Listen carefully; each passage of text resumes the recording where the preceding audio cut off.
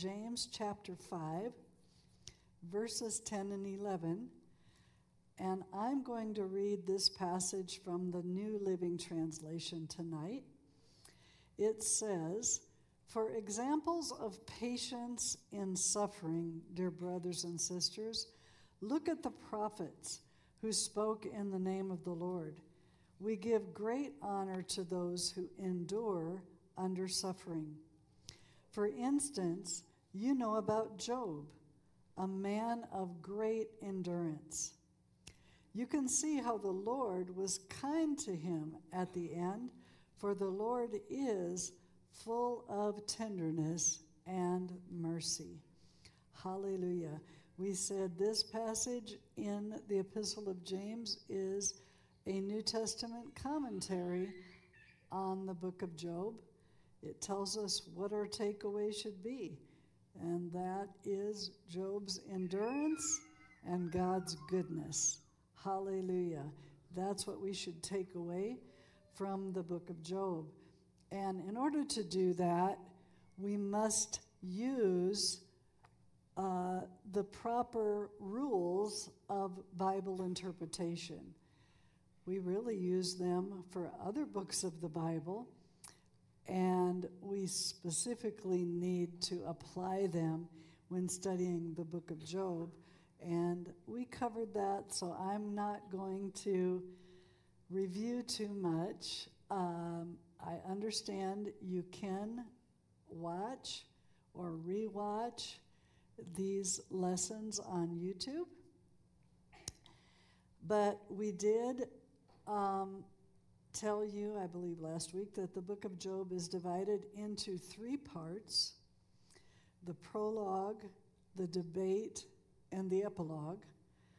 The prologue and the epilogue are relatively short, but the debate is a lengthy dialogue. And in the debate, which is 35 chapters 3 through 37, there is really nothing in those 35 chapters uniquely, according to this book of the Bible, there's nothing that we can pull from those 35 chapters and say, "Thus saith the Lord." Again, using the rules of Bible interpretation, nothing in those 35 chapters is God speaking or even the inspired author of the book. They are quotes, direct quotes, of 4 individuals: Job, Eliphaz, Bildad, Zophar, and Elihu.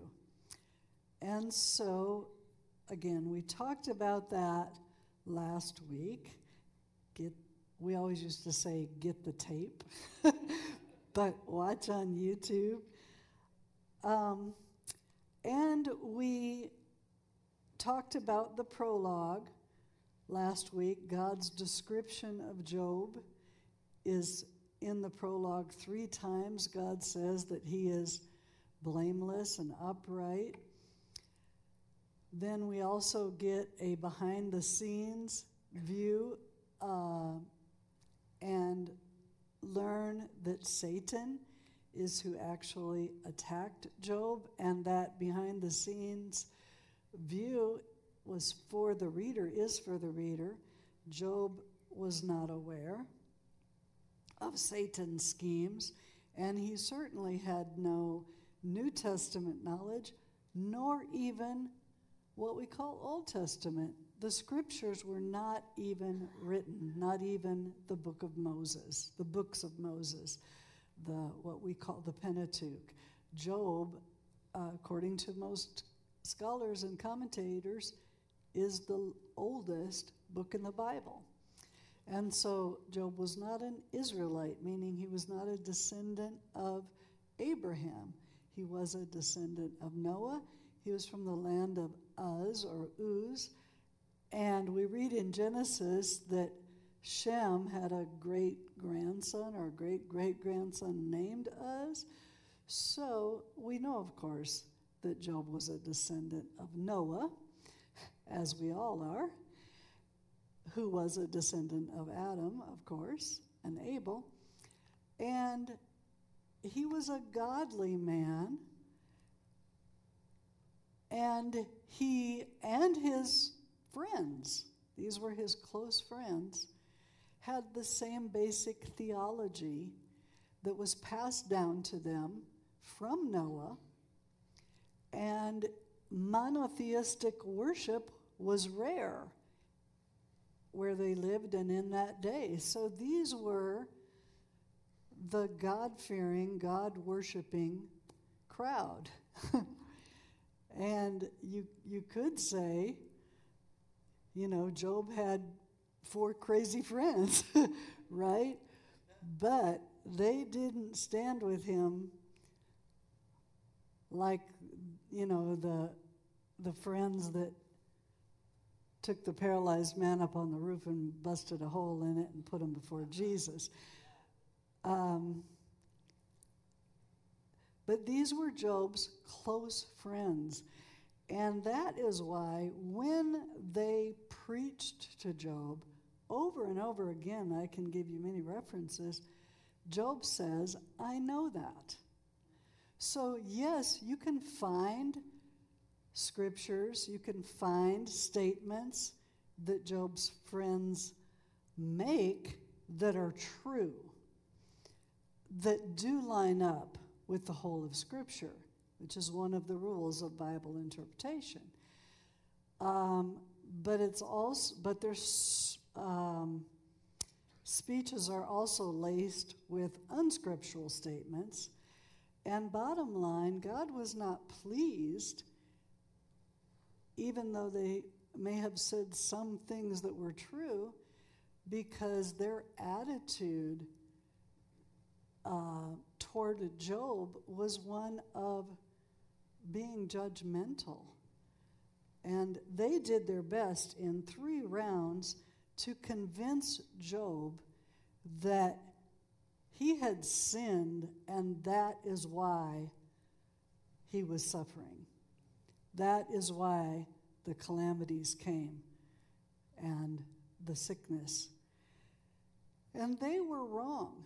When God finally speaks in the epilogue, he specifically says to Eliphaz and the 2 friends, his 2 friends, you have not spoken of me the thing that is right, as my servant Job has. And then he commissioned them to go to Job and have Job pray for them. And they do. I'm way ahead of myself right now. But what we want to talk about and see is that the speeches of Job's friends was one of the most difficult things that Job endured, and his endurance being mistreated and misjudged is what James speaks of as an example. Jesus Christ was our greatest example of endurance, and one of the things that Christ suffered and endured was being misjudged, being falsely accused, and betrayed, abandoned by his friends. And there are 2 categories of suffering that Jesus Christ endured, and we need to distinguish them. One, Jesus Christ suffered in our stead as our substitute, and he took our sin and the penalty for our sin. Can I get an amen? And he took our infirmities, our sicknesses, our diseases. He bore them so that we did not have to bear them. He bore the penalty for our sin so that we did not have to bear them. Amen? He became our sin that we might be made the righteousness of God in him. So Christ suffered, number one, as our substitute. He acted in our place. He wore our jersey, so to speak. And thank God he rose victorious, and we rose with him.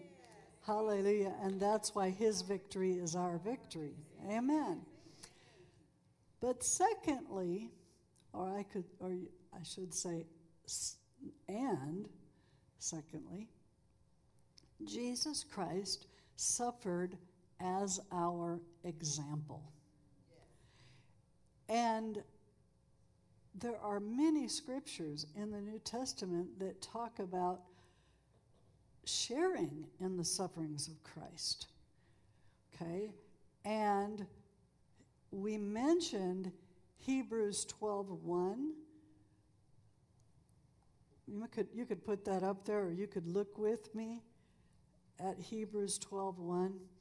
But we're coming out of chapter 11, which is the great hall of faith. And there's a long list of heroes of faith who endured a lot. Amen? And through faith and endurance, they obtained promises. So, in Hebrews chapter 12, verse 1, I'm skipping around again, but that's okay. Holy Spirit is helping. Amen.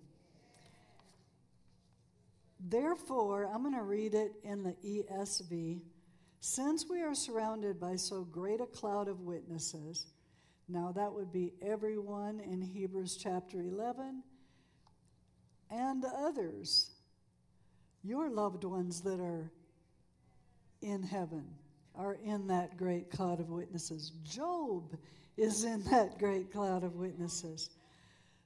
And since we are surrounded by this great cloud of witnesses in the grandstands of heaven, so to speak, cheering us on, let us also lay aside every weight and sin which clings so closely, and let us run with endurance. King James Version says patience, but it's the same word as the endurance of Job in James 5. King James says the patience of Job.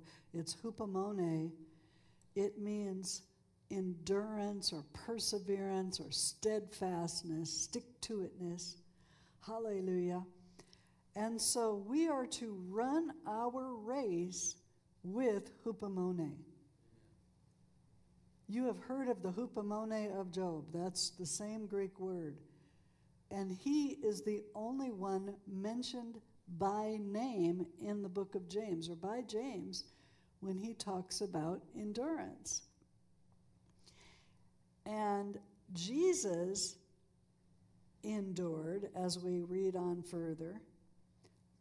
One way we are to run our race with endurance is by looking to Jesus. He is the founder or the author, the perfecter or the finisher of our faith, who for the joy that was set before him did what? Endured the cross. Now look at the next phrase, despising the shame. Shame came from being falsely accused, misjudged, hung on a cross of a criminal when he was innocent. So even those closest to him, those who witnessed the miracles he performed, were shaking their heads and saying, he must have sinned. Why would God allow him to be crucified if he was innocent, right? So they did not understand. Amen. And so that is something that Jesus endured. And in the great messianic chapter of Isaiah 53, it says that we esteemed him stricken, smitten of God, and afflicted. So that was part of what Christ suffered, that people considered him to be stricken of God and afflicted. And in that way, Job's endurance foreshadowed the endurance of Christ.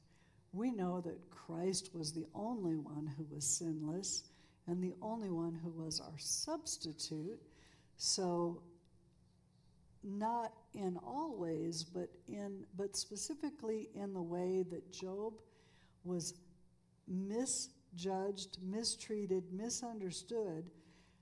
And as I said in the first lesson, I think, it says in the book of James, you have heard of the endurance of Job. And he was speaking to, according to James 1:1, the 12 tribes scattered abroad. So they were Jewish believers, primarily James's audience, the 12 tribes scattered abroad. And so he said very confidently to them, you have heard of the endurance or the perseverance of Job. And no doubt they grew up hearing their rabbis and scribes speak of Job's perseverance and his endurance. On the other hand, I had never heard of Job, number one, growing up, because I was not raised in an evangelical Christian home. And then I said, we recently celebrated 40 years of marriage and ministry. And yes, praise God. But in all of these years of being a Bible-believing Christian, 50 years maybe, I hate to point out my age, but in all of these years of being a Bible-believing Christian, I honestly do not recall hearing any preacher preach on the endurance of Job. I have heard of how God restored. I have heard them maybe, point out other certain things. But what about the endurance of Job? And so, when we ask the question, if 35 chapters in the book of Job are basically a fleshly debate of four people, what's the purpose of those chapters being in the Bible?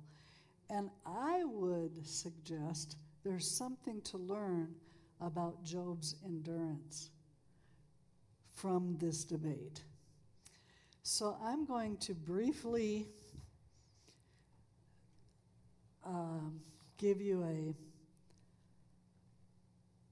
brief, let's just say, let's give titles to their sermons. Eliphaz the Temanite, at first, he was a witness to Job's godly lifestyle, as was, the author of the book, in that he said in Job 4:3-4, in the past you have encouraged many people, you have strengthened those who were weak, your words have supported those who were falling, You encourage those with shaky knees. But then in verse 5, he says, this is NLT, but now when trouble strikes you, you lose heart. You're terrified when it touches you. So Eliphaz uses Job's excellent track record to say to him in so many words, why don't you practice what you preach? That was basically Eliphaz's sermon to Job. You can see why it wasn't comforting.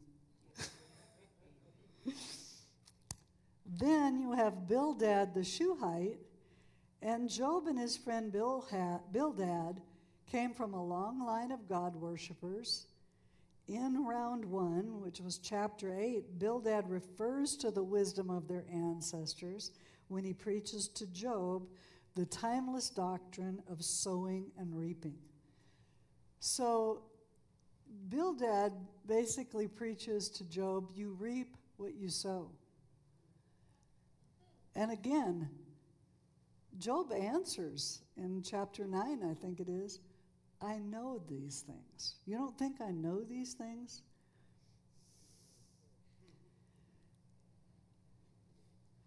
And the worst thing that Bildad, the Shuhite,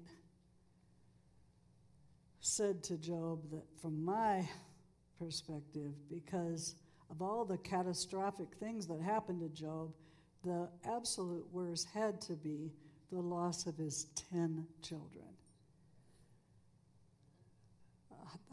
How a tornado hit the home where they were all together celebrating a birthday or such and collapsed, and all 10 of his children died. And Bildad tells Job, your children must have sinned. Their punishment was well deserved. That's Job 8:4.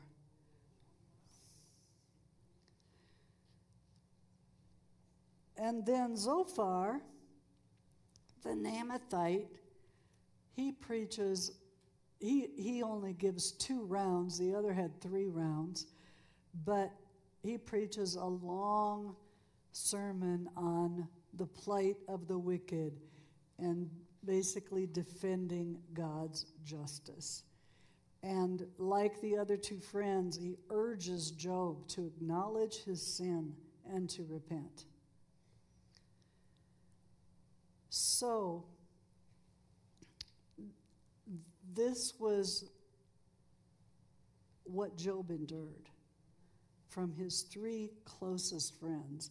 And at the end of last week's lesson, I said, although their preaching was wrong, their coming to him was right. In some place, I have it in last week's notes, Job said his friends and relatives were far from him. So these were the 3 friends that actually came to him. So most of his friends and kinfolk took the easy route and just stayed away from him. So these were Job's close friends. And although Job does not say everything right, you can't even take every verse from Job's responses or any verse and quote it as truth, because he said things that were actually close to blasphemous. He didn't say everything right. He complains bitterly, but he expresses himself honestly. He genuinely cries out to God and to these close friends. And interestingly, God does not ever directly rebuke or correct Job for anything that he has said. he rebukes the friends and then requires them to go to Job for prayer. So God was kind to Job, and we know, of course, in the end, he restored to him double, and he was already the wealthiest man in all the land. But in chapter 6, Job exclaims, for example, if my misery could be weighed and my trouble put on the scales, they would outweigh the sand of the sea. Job 6, 2 and 3. In chapter 7, he says, I will never again feel happiness. This is how he felt. And he speaks authentically from the anguish of his soul and insists that he is innocent. No doubt he had examined himself, and he really did not know he had a relationship with God. And he did not know, he was not going to admit to something that he did not know of. And so he insists that he's innocent, and he does not refrain from letting his friends know what he thinks of their help. He said, you're all worthless physicians. You're miserable comforters. And how long will you torment my soul and break me in pieces with your words? He says those things in Job 13 and Job 16 and Job 19. So Job's endurance foreshadowed the endurance of Christ in that he was misjudged and mistreated by his friends. And in this way, he did serve as an example. And have you ever experienced the pain of being misjudged? Falsely accused, perhaps even by your closest friends. And where's my phone? Oh, you did bring it back. I want to say, I wrote this down as I was praying today, that today, because today is May 31st, the final day of May, and May has been designated as Mental Health Awareness Month, and I do not want to be remiss in not acknowledging it, because the purpose, of course, is to raise awareness, but also to eliminate the stigma surrounding mental illness. And I think, in some ways, the term mental illness is itself a misnomer, because I'm reading because I want to say exactly what I want to say, and that's it. Because we typically do not understand an illness to be something in the mind.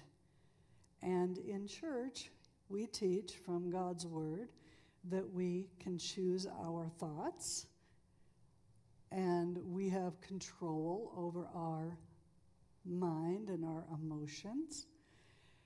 However, the brain is a part of our physical body, and there are some who have been diagnosed with, quote, mental illness, but it could stem from a neurological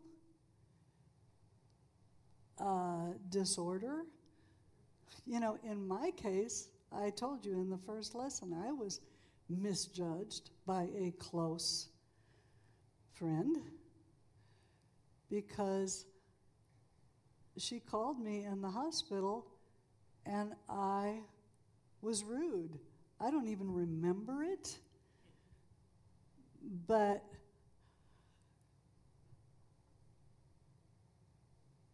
it was very painful to be misjudged in that way.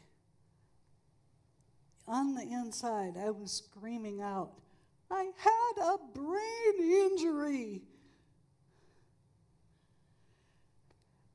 And there is so much over these last 2 or 3 years that people don't see that I've struggled with. Yeah, you could see the paralysis. That was probably the least of what I've dealt with. I'm not trying to get up here trying to get sympathy, but I am trying to get empathy for, and that's the reason for Mental Health Awareness Month, is to raise awareness, but to eliminate the stigma, which causes misjudgment.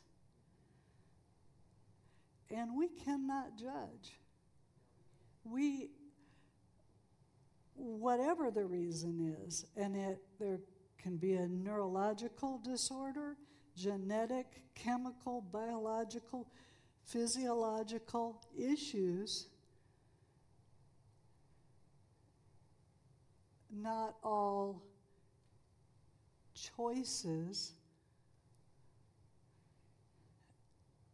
like with any sickness. Yes, there are lifestyle choices involved sometimes, but we cannot judge. No matter what, we must be careful not to judge lest we misjudge and be one of Job's comforters. Instead, we should seek to understand and most of all, have compassion. Amen. And if you remember in John chapter 9, the Jews had a similar assumption regarding a man that was born blind that Job's friends had, and that somebody, everything is tit for tat. Everything is cause and effect. And they asked Jesus, who sinned, this man or his parents, that he was born blind? And Jesus said, neither has this man sinned nor his parents. Then he goes on to say, but that the works of God should be made manifest, I must work the works of him that sent me while it is day. The night comes when no man can work. And he healed the man. Hallelujah. And the Message Bible says, you're asking the wrong question. You're looking for someone to blame. There is no such cause-effect here. Look instead for what God can do. Hallelujah. I'll tell you, that passage I hung on to, for me, along with, and let me encourage someone else, Psalm 5, verse 11 says, let all those who trust in him rejoice. I didn't put this in my notes, but if you can get it up there. Psalm 5, verse 11. And then it says, let them ever shout for joy because you defend them. Hallelujah. I shout for joy because God is my defender. Hallelujah. God knows. God understands. And he is a faithful high priest. And so, when I said that Jesus suffered in two distinct ways, one as our substitute, And the things he suffered as our substitute, we do not have to suffer. Secondly, he suffered as our example. And those are things we do. And it says of Jesus that though he was a son, yet learned he obedience through the things that he suffered. So we can learn obedience through the things that we suffer, and specifically in the category of Christ's suffering, in the category that we're talking about tonight of being reproached, misjudged, persecuted. All those who are godly, who live godly, will suffer persecution. So Job typified Christ in that he did live godly. He wasn't sinless. We know that. Nobody is. Romans 3, all have sinned and come short of the glory of God. But what he was suffering, the tragedies, the sickness, it wasn't because he did something wrong. And Jesus suffered, well, let's read some other verses in Hebrews as we close here. Hebrews 2, I'm going to read in the ESV, Hebrews 2:18.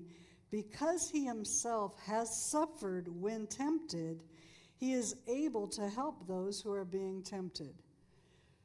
So another reason why Jesus suffered certain things as a man, we know he was God, but he was fully human and was tempted in all points, like as we are, yet without sin. He even resisted unto blood, striving against sin. And because of that, he is a high priest who understands our suffering, our weaknesses. Amen? And he's able to help us. Glory to God. That's Hebrews 2:18, and then Hebrews 4:15 says, we do not have a high priest who is unable to sympathize with our weaknesses, but one who in every respect has been tempted as we are, yet without sin. Let us then with confidence draw near to the throne of grace, that we may receive mercy and find grace to help in time of need. Hebrews 5, going to chapter 5, and verse 7, it says of Jesus that in the days of his flesh, he offered up prayers and supplications with strong crying and tears. Wow. The Mirror translation says, in an outburst of agonizing emotion. Hallelujah. And then verse 8 says, though he were a son, yet learned he obedience by the things which he suffered. And then, while on the cross, Jesus prayed, Father, forgive them, for they know not what they do. And as you know, in the end, Job prayed for his friends as well. And in that way, he was a type of Christ. Jesus' first teaching on prayer in the New Testament is Matthew 5:44.